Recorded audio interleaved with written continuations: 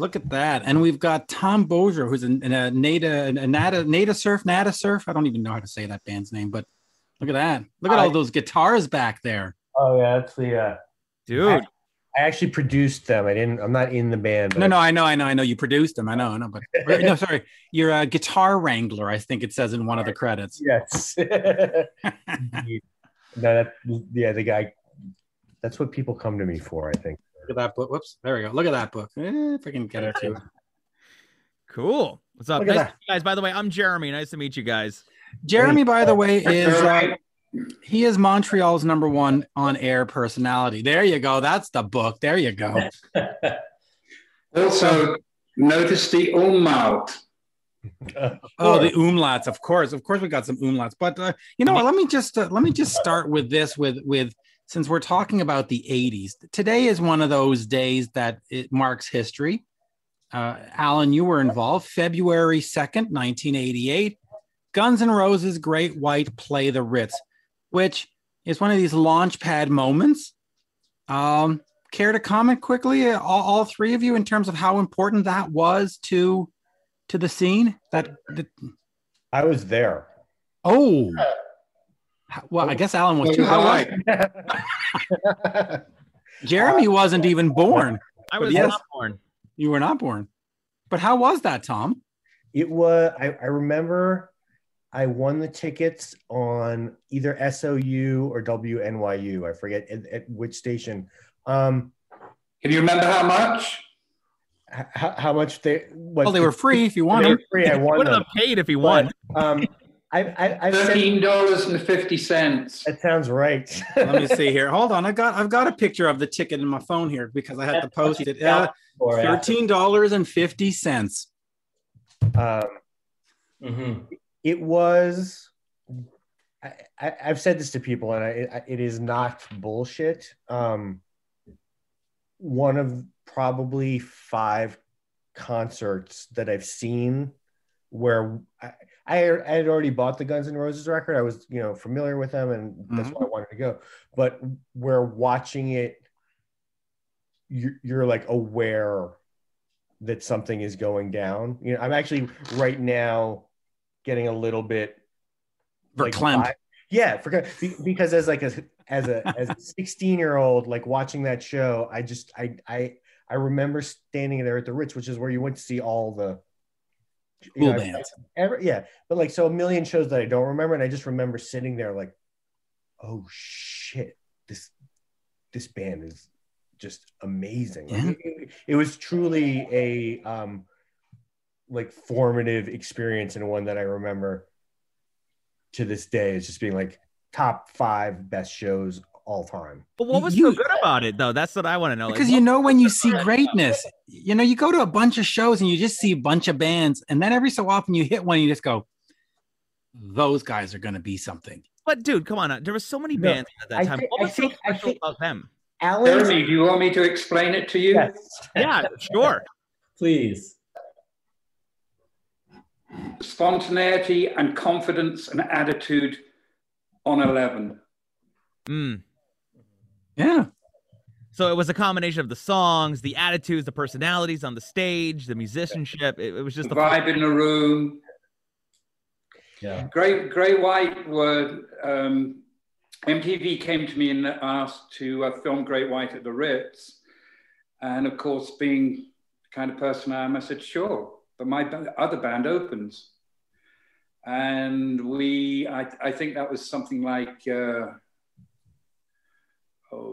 November or something. We were putting that on the calendar, and of course, by the time the evening came around, it seemed to be a sensible thing to let GNR close, because there's always one because the vibe then was really beginning to grow, and the White Ones played a blistering set to start with. Slash came running into the dressing room and said, "Motherfuckers, how am I supposed to follow that?" And of course, they did. Yeah. Yeah. Well, I remember just watching it. I saw it on MTV, like most kids did at that time, and it was enough that like we taped it on a VHS tape, and you watched it over and over and over, and then you knew those versions as well as you knew the ones on the record. Like I knew every nuance of My Michelle, the way they played it that night. You knew every censorship bleep too. You'd go, yeah. Oh, but bleep, yeah, totally. bleep. But like you just, even through the TV, it was like, this was different than anything else. Hold on a second, guys. We're disappearing down a rabbit hole here. Which is fine. With nothing but a good times going on here. We're disappearing down a rabbit hole, and there is a segue. Yeah. What we're here to talk about is this, which, when it was left on my front doorstep, put my back up and trying to pick it up. You see how thick it is?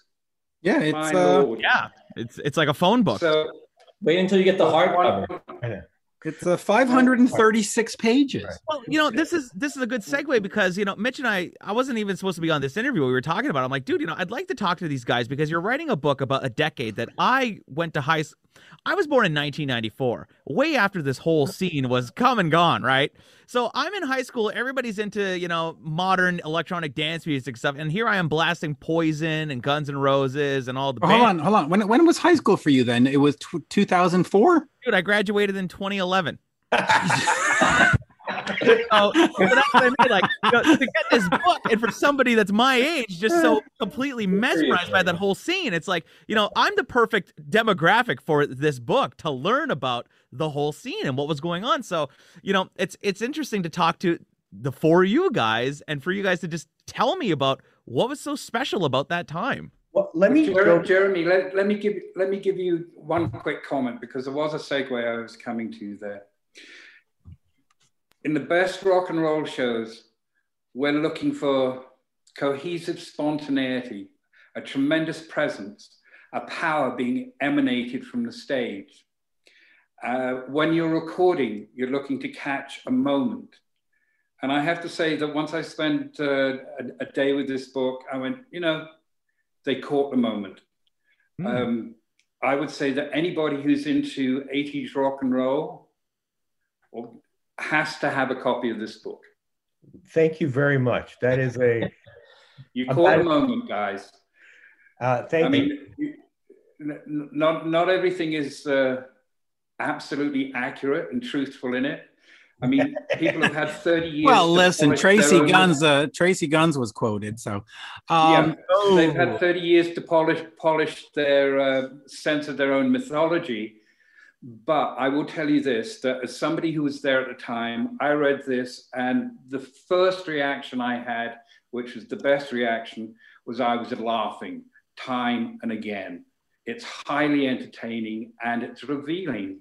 And I'm curious to know from Tom and Richard, what was the most extraordinary thing that was revealed to them during the process? Mm-hmm. Do you want to take it first? I mean, there were a number. There was one larger theme that to me was the most revealing thing, that, like, growing up as a fan of this music, and you really do, as a, I was right in the sweet spot. I was 15 and 86 or whatever, 15 and 86. You don't really understand the amount of work people put in, and to me, the biggest revelation, I mean, there were some other much more lascivious revelations, but the biggest theme that I walked away from this book was just like all the dudes in these bands. I mean, as much as they were, some of them tremendous fuck ups, were so absolutely dedicated in this era. This was not like an era where being in a band was like an activity you did after school. Like the level of commitment and the level of work that everyone in this band in this book puts in to reach the success that they attain is just like mind-boggling. And to me, that was a real, it was a real, revelation that to a person, all of these people were just so incredibly. Tom, you're dead on. And one of the things that made me smile too was the remembrance that in certain cases, maybe ambition and determination exceeded talent. But the one thing about all those rock and roll shows that you put on, and they're a lot of work, is it's supposed to look entirely spontaneous and effortless. Yeah. But there's a lot of energy and a lot of intelligence behind making it happen. Yeah. And I would say another thing, and Tom and I have talked about this, and I've probably mentioned this to you, Alan, is the fact that how DIY the scene was in the early days, especially. If you look in LA and you have Motley and Rat and Great White and Dokken and all these guys, Poison even, like these are guys who they're on independent labels. They're kind of scraping it together on their own. They're certainly scraping the stage show together on their own. On the East Coast, Twisted Sister and all those bands are doing the same thing. You know, Wasp is in a garage making their big fire sign and, you know, and actually tooling their, you know, codpiece belt and all that stuff. Like out of gardening implements. Yeah, out of gardening implements. And, you know, people, I think, look at this music, they view it through the lens of the late 80s and, you know, and as a very corporate MTV, you know, sort of scrub clean type of thing, which some of it was at that point, some of it at that point even wasn't. But certainly in the early days, like these guys, you don't have to like this music, but you have to respect the fact that they were doing it. They had nothing to go on but their wits. They certainly didn't have record labels that were interested in this shit in 81, 82, 83. Alan, you know that. I mean, you were interested in it, but the majors weren't. You know, it's as DIY as punk in the 70s, as indie and college rock in the 80s, like, and maybe more so in a lot of ways. Well, I think it's also because, you know, they were starting and creating something from the ground up. Like they were just basically creating something that didn't exist before that, you know? Yeah. And also, Jeremy, you know, it's weird, which I think we both learned and which gets repeated over and over. And Alan can probably speak to this as well. In like 1980, 1981, 1982, they were creating a new thing, but actually they were viewed like the bands. If you were a band with long hair playing hard rock music in 1980 or 1981, you were considered, and Rudy Sarzo says this in the book, we were considered to be dinosaurs. People were into Elvis Costello, they were into the Knack, they were into the Go-Go's. If you look at the bands that were playing the Whiskey then, you'll see like Go-Go's, Knack, Plimsolls, Blank, and then like one day out of the month, it's like Quiet Riot. And then, you know, these bands, the mainstream record labels were just like, this is some old 70s new wave, man. Yeah. Everybody wanted new wave. These bands had to completely, you know, create it from the ground up, and you didn't realize that at the time that these, you know, when you're a kid and you're seeing Twisted Sister or Quiet Riot on MTV, you're not realizing like that these are dudes who have like just scratched their way to like getting a record label that nobody wanted to give them the deal, and everybody thought they sucked, and they somehow. Yeah. Let me ask you all of this. Do you think that's why these bands have survived and a lot of them are still touring in 2021? Touring, whatever it is now. But do you think that's why they survived? Because they had this no quit? Because you're right. I was there and it was all about the Knack, and it was all about, you know, Huey Lewis and Bryan Adams and Flock of Seagulls and Stray Cats. And these guys came in and they went, oh, they're dinosaurs. And then in the 90s, they were like, oh, throw them out. And then in the 2000s, throw them out. And yet they still survive. Def Leppard, Bon Jovi, Twist. It's just part of them, I guess, right? I mean, they have that scrappiness, you know, that was maybe masked during the big glitzy late 80s, but it's still embedded in them. And yeah, I mean, Alan, I think, is the one in the book you talk about, like a Flock of Durans, and you sort of mash up all these bands, and that's all the labels were interested in. But, you know, a lot of these bands, like, they've been there before, you know, the way it was in the early 90s, like they saw that in the early 80s and so on. And so, you know, yeah, they tried to reinvent themselves, a lot of them, and fit in with the times. It usually didn't work. On one or two occasions it did, but yeah. I also two aspects to survival. Mm-hmm. And I think it's a Rudy Sarzo quote out of the book. Correct me if I'm wrong, guys, but there's an awful lot in there to recall. But I think Rudy said, it's what you do. So that's a part of it. And the other thing is that I remember in 1977, I was visiting a distributor in Minneapolis, and they invited me to go to a gig with them that night. And the gig was with a band called the Grateful Dead. And I was moderately surprised that there was a big arena show for the Grateful Dead. This is 1977. And then I turned up to the gig and was flabbergasted to see the age of the audience. They were much younger than I were. So there's a generational aspect. And if your material and if your recordings are good enough, they speak to subsequent generations. That's a test of all art. That's a test of all, time is a test of all art. I have a question for Tom real quick, because you write this book and it's a celebration of the 80s, and yet when you're editor-in-chief at Revolver didn't cover Poison. I mean, you didn't have a lot of that. Right. Talk to me about promoting music and being involved in a scene where you sort of say, listen, I love you guys, but I can't have you in this magazine. And well, even more extreme than that. I mean, my magazine career started right out of college I started at Guitar World magazine as an intern and then as an assistant editor in like 1994. Year I was born. There you go. And that year, Don't feel old, Tom. Don't feel old. I know. By then, like 1994, it was as if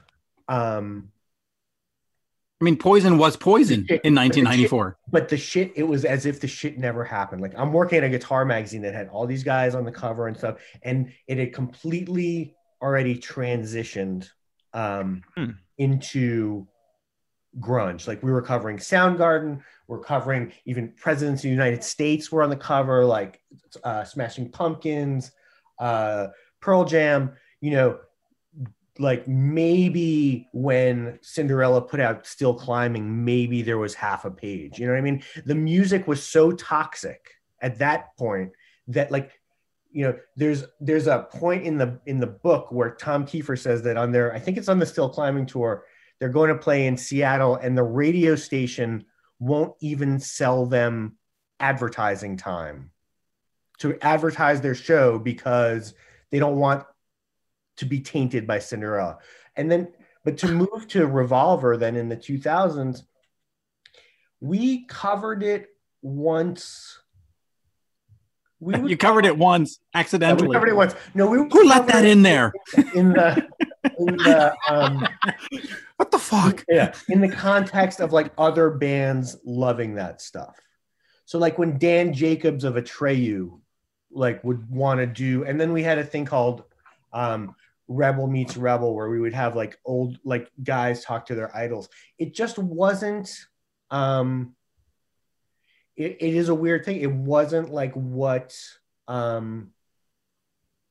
don't think our readers wanted to read about. They wanted to read about, especially in 2000. I mean, it was a different, like I started that magazine. I mean, it was Drowning Pool. It was all those bands that could barely sell a 200 seat, $300 seat club now. We weren't even really covering. Bodies did hit the floor. Slayer was even having a tough time in 2000. Like Slayer, Pantera were doing a tour that wasn't really selling. You know what I mean? Like they were still Slayer, but it wasn't like. Yeah, but what was it? What happened to the music scene though, where it's like, okay, everybody talks about how Nirvana killed, all those bands and stuff, but why did those bands all of a sudden become like persona non grata and like Mitch said, Poison? Like, why did everybody just stop caring about them and sort of pretend like it never happened? Like, why did that happen?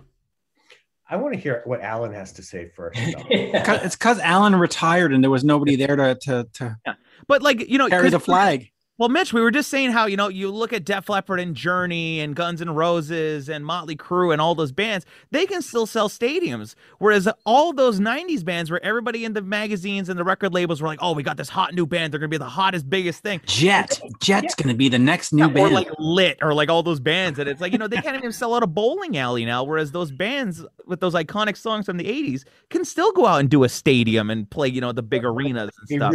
But there was 10 years where they couldn't do anything. Yeah. But why do you think it came back?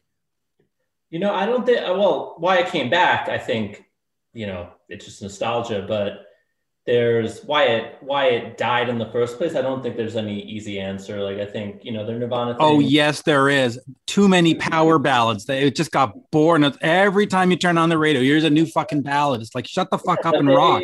But they were working, like, I don't think, there's Nirvana, and that's part of it. There's what a lot of these guys say in the book. I think Fred Curry says it, a few other people, that a lot of the bands were putting out kind of shit records in 90, 91, like it wasn't their best work. People were tired of it. A few people in the book say that they kind of killed their own scene just with subpar material, but you combine that with the Nirvana stuff and the grunge stuff and like, and just sort of the changing of a new generation of kids coming up. I mean, I was a teenager at that time. I loved all this stuff. But I sort of transitioned out of it. I didn't turn my back on it. Like, I still listened to all this stuff, but I certainly didn't think that Poison and Warrant looked as cool as the Red Hot Chili Peppers and Soundgarden and Nirvana. Like, they just didn't to a kid that at that time, and so you move on. Do you think it was also the attitude of the bands at the time? Because you kind of went from, Bret Michaels dressing like Bret Michaels, and then Soundgarden and all those guys coming in with this toxic masculinity of like, I'm not some fucking pussy dressing up in makeup and wearing spandex. Like, everybody was just like roadies and like the average Joe working the garage. Like, there was nothing about being a rock star anymore. It was like anti-rock star.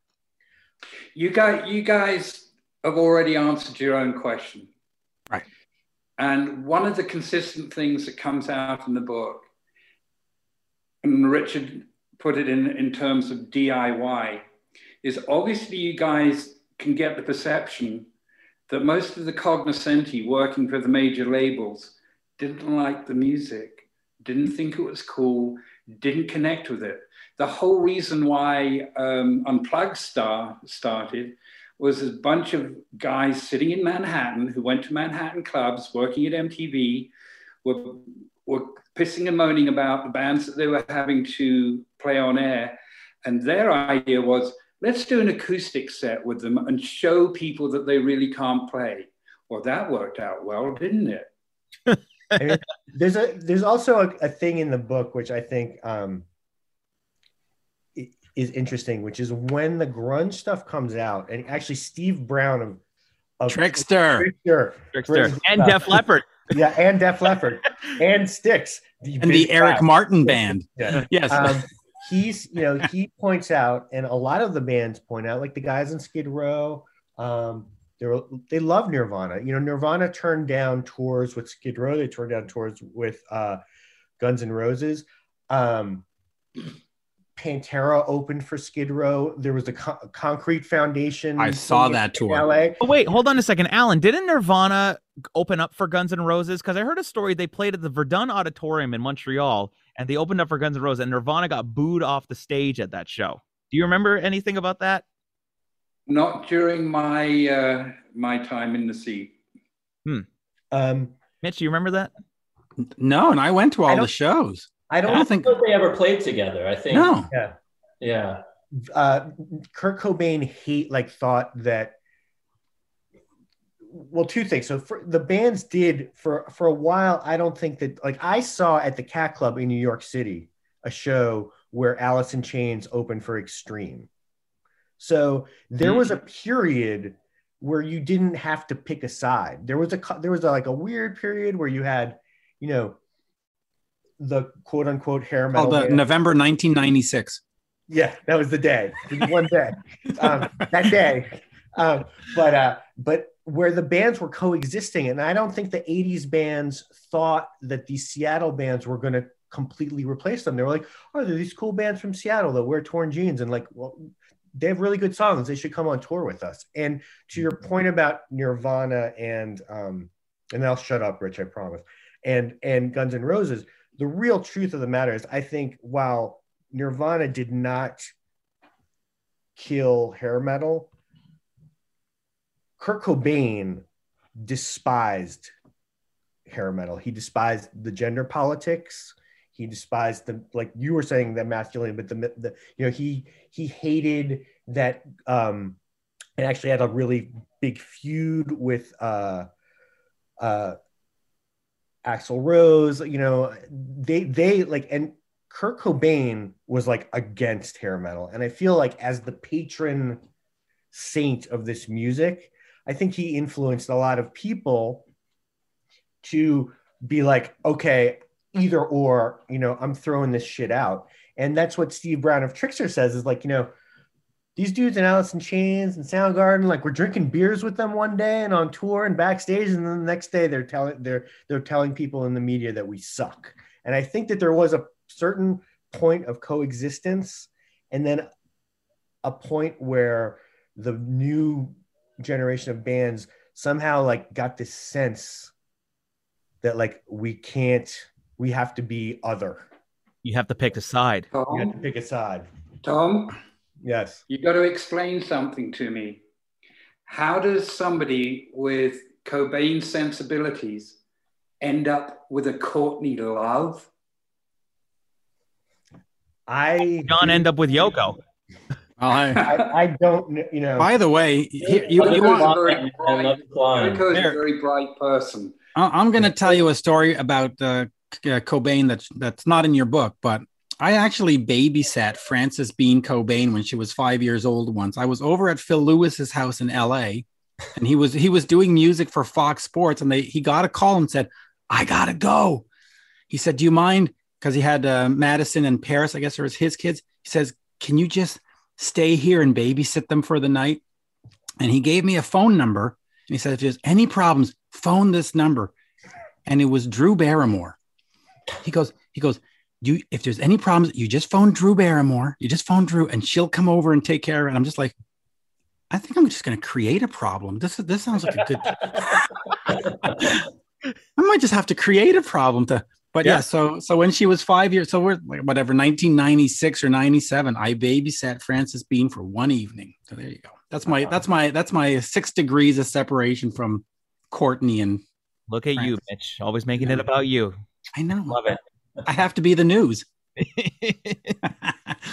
Richard, you haven't spoken much, but you've had a chance over the years to interview the Van Halen guys. Talk to me about their importance, and they're included a lot in the book.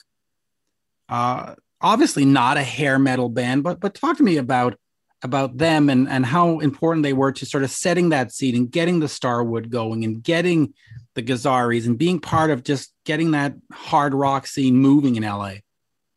Yeah, well, I think, I mean, obviously they're extremely important. They're not a big part of this book because they're almost like this sort of thing that's like floating over the book, because everybody, especially the bands that are there in 80, 81, 82, unprompted from Tom or I, they're mentioning Van Halen about everything. And surprisingly to me, actually, I think because Tom and I both come from this guitar world background, it's always been about Eddie. But in the book, most of these guys were talking about Dave.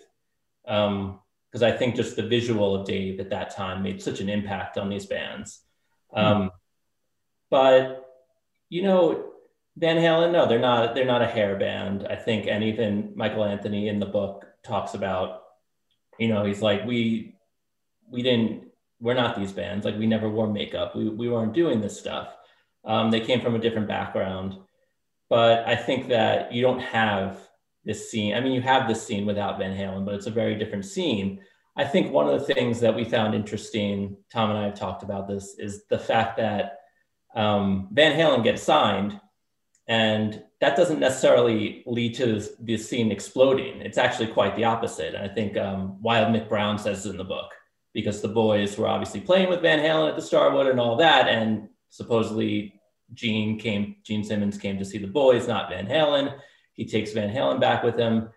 Van Halen gets signed and the door just kind of shuts. And then that's when all the punk and new wave starts. And Wild Mick Brown is like, why, if Van Halen could get signed and sell millions of records, why wouldn't they sign the boys? And why wouldn't they sign Quiet Riot and all these bands? But the fact of the matter is, like, Van Halen was a different thing. And they weren't just being swept up in this wave. Like, they were being swept up because they were the shit.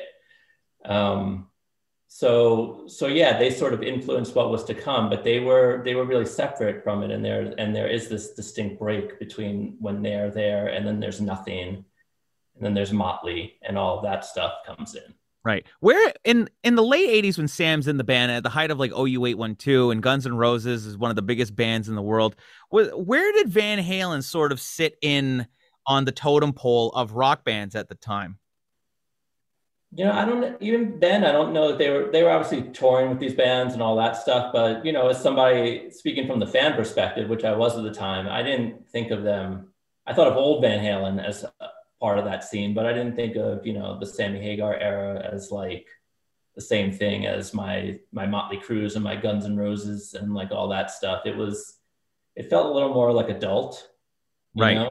Yeah, a little nicer. But even when you got into to be 90s, fair. Well, I was just going to say, just real quick, and then I'll get to the 90s. But to be fair, Alice Cooper, Kiss, Van Halen, they sort of started chasing the trend. I mean, they sort of became hair bands de facto, right? Not so much Van Halen, though. Like, no, not Van Halen. You know, I Can't Stop Loving You, and come on, that's.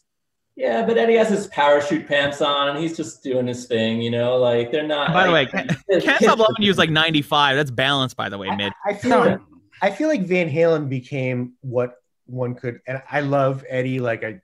He's the greatest ever. But it's like that iteration of Van Halen became what I think one can refer to as like corporate rock. Yeah, you know what I mean? Like they were just a hit. Yeah. Love Walks In. Yeah, listen to When It's Love, and you know those. It was like Genesis. They were like Genesis, or I don't know what other band you want to put in that. Well, you're true. Actually, Invisible Touch for Genesis was very, very corporate rock. Yeah. Alan, was Guns N' Roses corporate rock?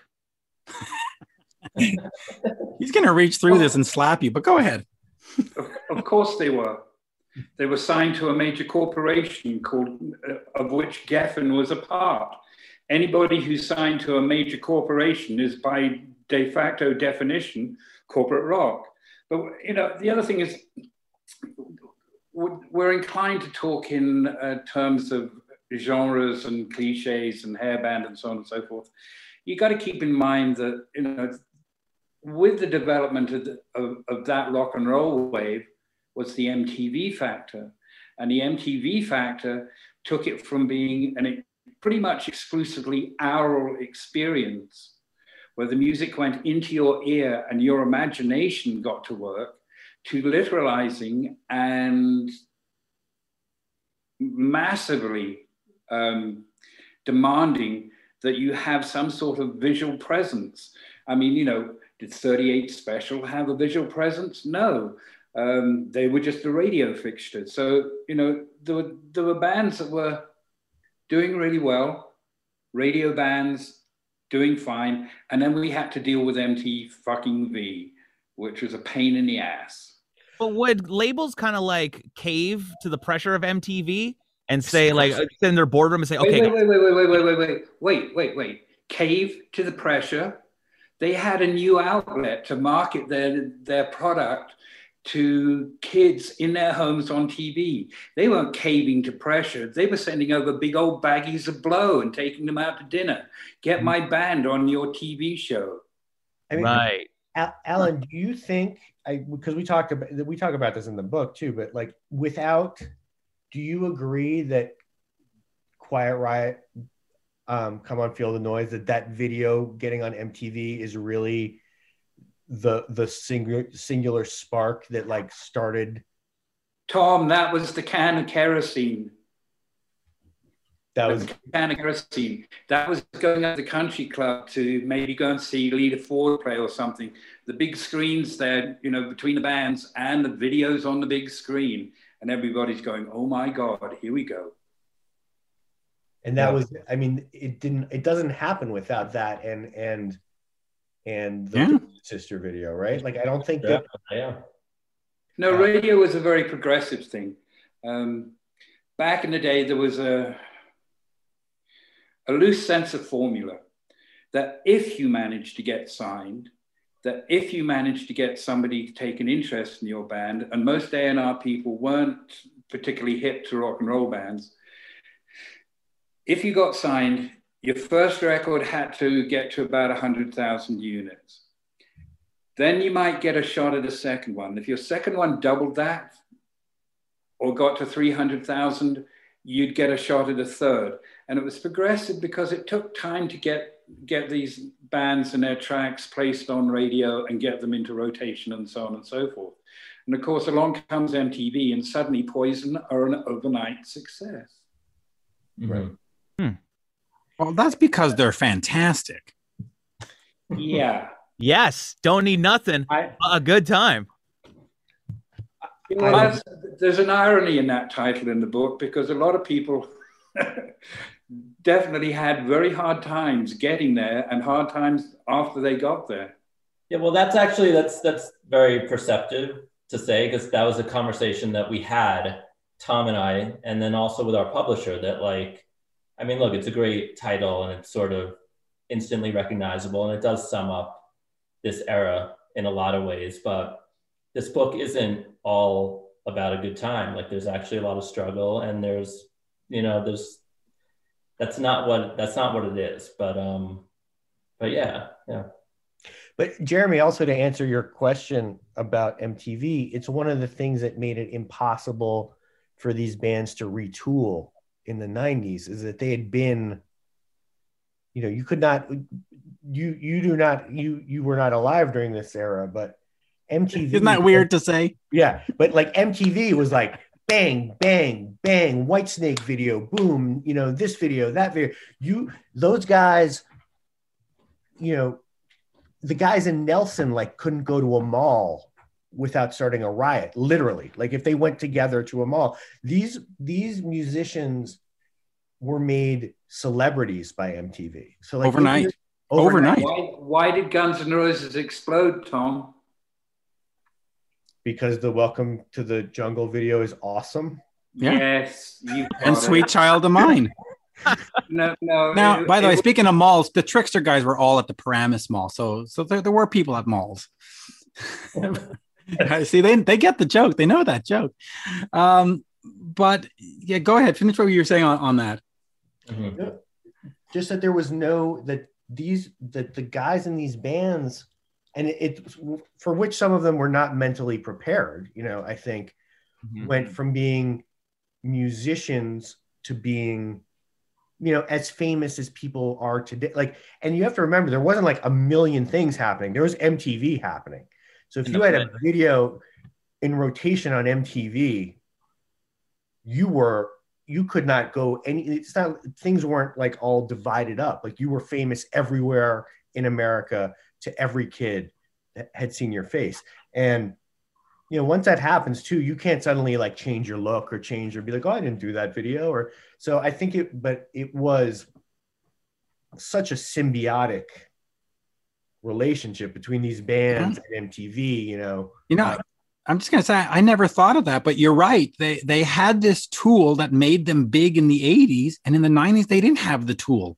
So, and they didn't have any kind of plan B or creativity of like what it was like. You make an album, you make a video, and then it was like, well, you make an album and we don't have a video. So what the fuck do we do? Yeah. And it was beyond not having a tool. It was like this tool that you had is actively going to destroy you. And I think it's in the book. It might be Joey Allen from Warrant that says it. Tom, maybe you would remember, where he runs into someone from MTV, I think Rick Krim, at some party or whatever, and he pulls out his credit card and he's like, please, I will do whatever I can. Please play my band's video. But it was just, there was nothing that could be done. Like it was just over. Here's another point to that. Yeah.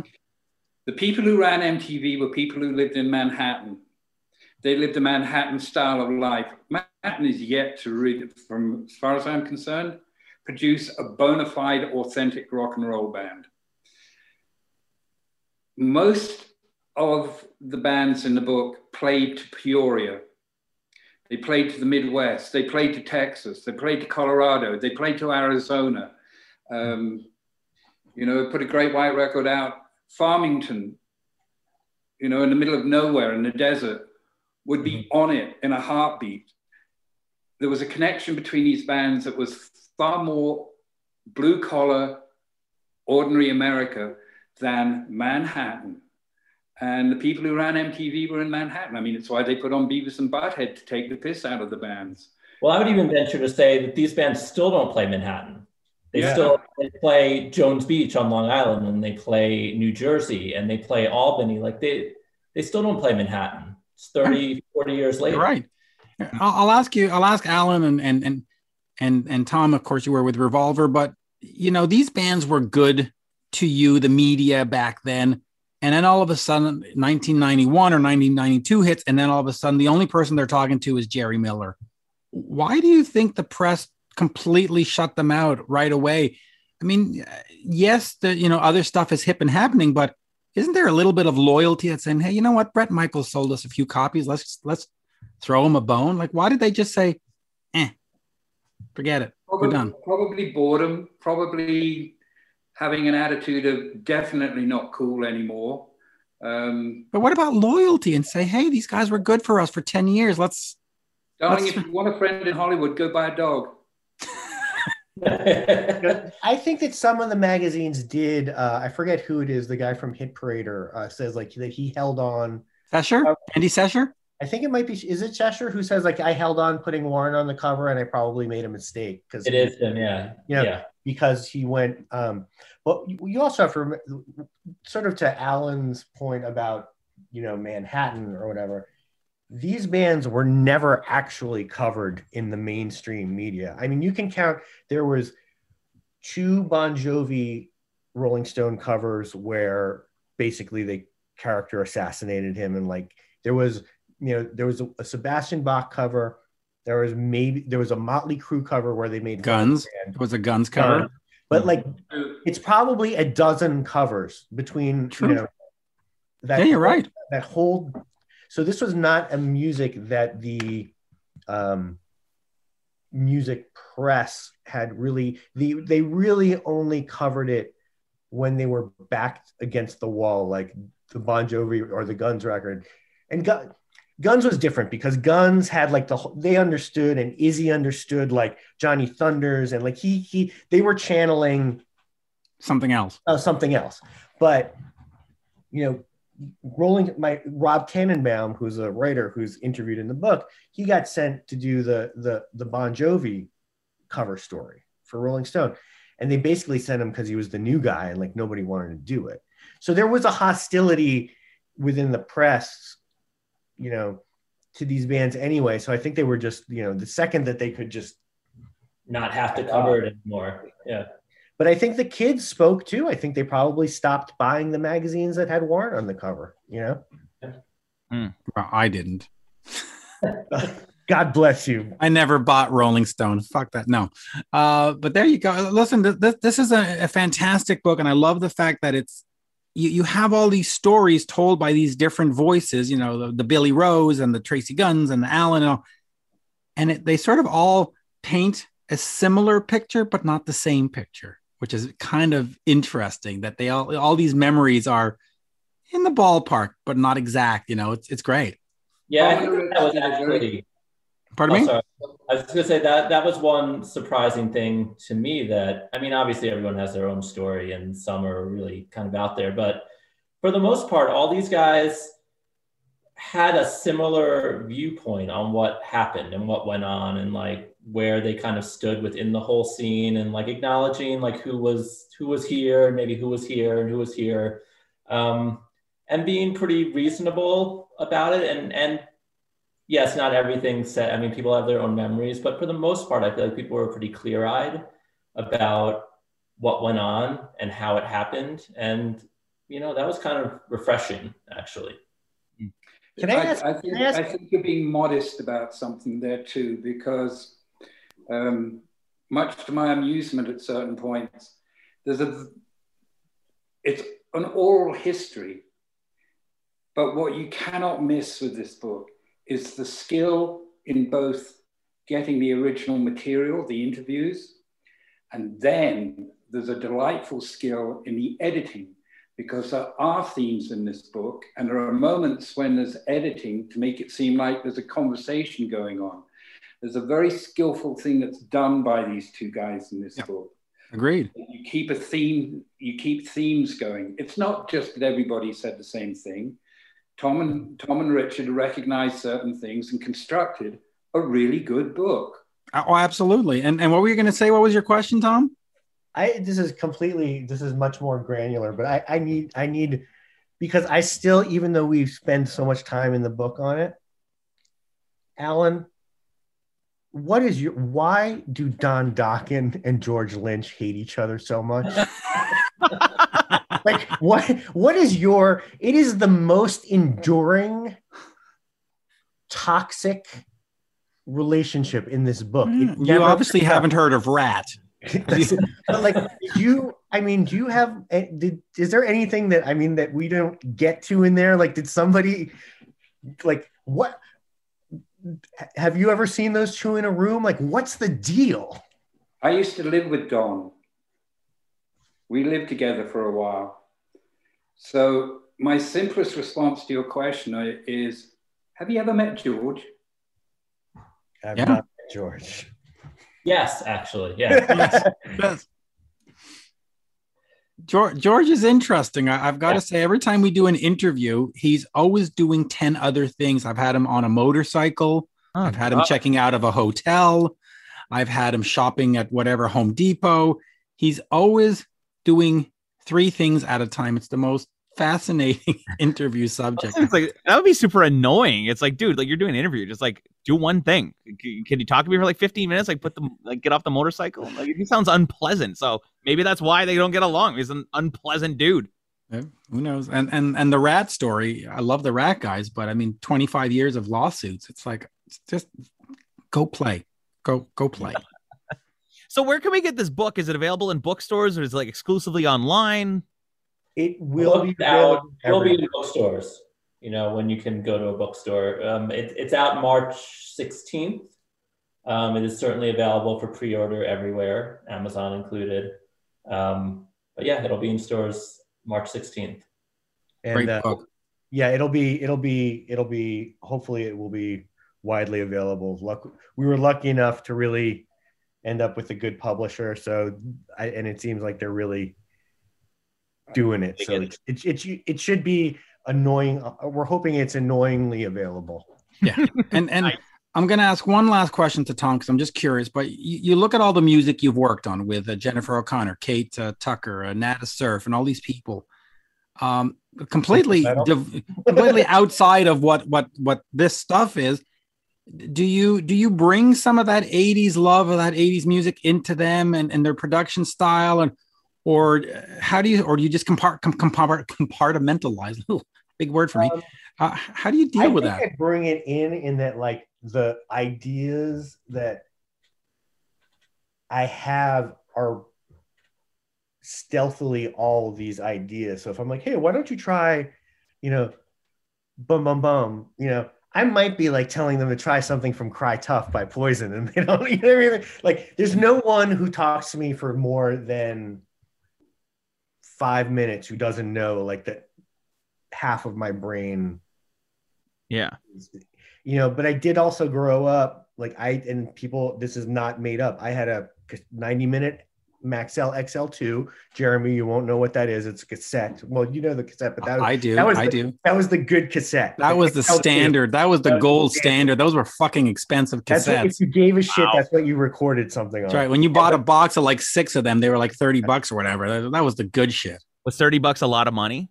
Of course. Yeah. That's a lot of money for me. To a 15-year-old kid, it was. Yeah.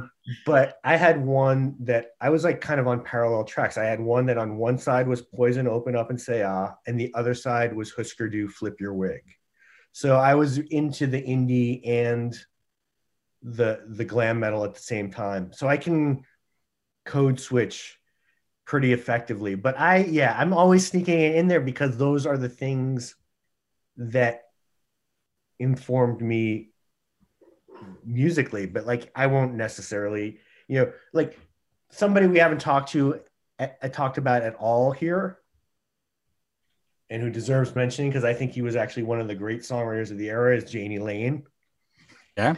Whose birthday it was yesterday, February 1st. And like, dude, I'm, you know, I'm always slipping in because he had like key changes and like he was a great songwriter. So yeah, it's in there. I mean, you got to be a little careful because people can, you know, yep.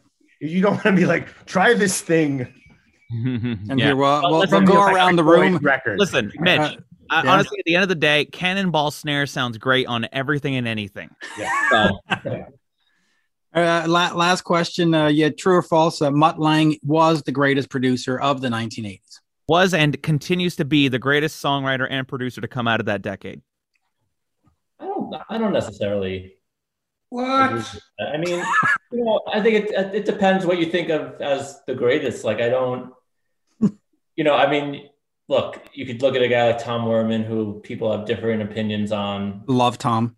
But he certainly had his fingerprints all over a lot of those records, and he certainly had a lot of guys copying what he was doing, you know. Yep. Mutt's strength is ear candy. Mm-hmm. Yeah, and ear candy sells, and it sounds great. Jeremy, not necessarily nutritious, and not necessarily something you want to eat every day, but Mutt's strength is ear candy. And painstaking construction of it is a deep spiritual, emotional, or attitude represented in the things that he recorded. Not very often. I disagree because I really think there's a lot of intention behind the production style that went into Def Leppard's music and the songwriting and the crafting of that, especially the sonic landscape and how those records sound and were mixed and put together. Even Foreigner 4 and even the AC/DC stuff. It wasn't just, you know, there was thought. I also like to think that a lot of those 80s bands sort of fell into a great producer of that time. Go and check out the work of Daniel Lanois. Okay. The French guy. Canadian. Quebecer. Yeah, Quebecer. Wow. Well, that sounds French. Yeah. But yeah, I was saying, you know, like all those records. Anyway. Yeah. Well, let me just last point on that, you know, talking about Mutt, you know, I just think as a fan that came in like way after the scene, you 2011. Listen, stop it, you listen to an album like Hysteria, okay? And then you go and listen to an album like, I don't know, Shout at the Devil or like one of those albums. It's a completely different sound. And one of them sounds pleasurable to me. And one of them is really rough around the edges. And okay, yeah, it does suit the music, but it could have been produced and sound a little bit better. And I think in the 90s, they kind of had that sound as well. Everything went from being super produced and super organic and like rough around the edges, like crappy mixes and 2 microphones on a drum kit in a garage. Like a lot of that music sounds like crap. And I just like well-polished, pleasurable sounding albums. Michael Wagner, who produced, he produced Warrant, he mixed Master of Puppets and he mixed the first Poison record. He produced Talkin', you know, he was all these. I was interviewing him and he says, to your point, that when Hysteria came out, that was the record that everyone, like, that was, bands were coming to him and being like, this is how I want my drums to sound. Mm-hmm. So I'm not even going to lean. I think he's a great producer. I think he's like his voice too. We have no idea how much of Mutt Lange's actual singing we hear on all these records, which is a lot. 90% of it. Yeah. But that was the band. Like, you can fall anywhere you want on it, but it was like the sonic benchmark. Like the band's like, I want this. Make me sound like sounds this. Pleasurable. It sounds nice. The greatest news of 2021, and I know we're only February, it was when Bryan Adams said, Mutt Lange's producing my next record. And I just went, that'll make up for COVID. Thank you. There you go. So on that. I think Alan and I are going to have a big discussion about Mutt Lange and 80s production at some point on my show because it needs to happen. We need to do it. There we go. All right, guys. Well, this was awesome. It was great to meet you, dudes. And I think we sold a couple of books. Pleasure to meet you all too. Yeah, Alan, thank you so much for your help and participation in the book. And in your interviews and in behind the scenes, connecting us with people, it was truly, we probably couldn't have done it without you, seriously. So thank you so much. Well, of course you could have. But Richard is someone I've respected for a very, very long time. So of course I'd help him. And I hate rock and roll books. They all conform to the same arc. There's the vitality and the exuberance of the early days, and then the collapse into dissolution at the end of the band. And all rock and roll books have that arc. So I'm very loath to pick one up. I definitely wanted to pick yours and Richard's up because, as I say, I've respected Richard for a long, long time. And it was a pleasure that I was laughing straight away. So if you can make me laugh straight away, darling, you got yourselves a great book. Oh, thank you. And it is. It's a fun read. I got to get this. I need it in my hands. Yeah. Awesome. Absolutely. Hey, And I have to say, Alan, your book was the only one that I was a little bit scared to have sent out, because I really did respect what you would have to say about it and what your opinion would be, because you know your shit, and you were and you're in. And I'm blunt. And I didn't want you to feel you were misrepresented at all, and hopefully you don't. But it means a lot to hear you say nice things about it. So no, it's a good one. It's worth having. Absolutely. Anybody who's into the music of the period, go buy it. thank you. Oh God, this whole conversation is turning into a power ballad. Merci bien. Thank you so much, everybody. all right, thank you guys. Merci, hein. Merci beaucoup. Talk to you later, Merci. guys. Plaisir. See you later. Thanks so much.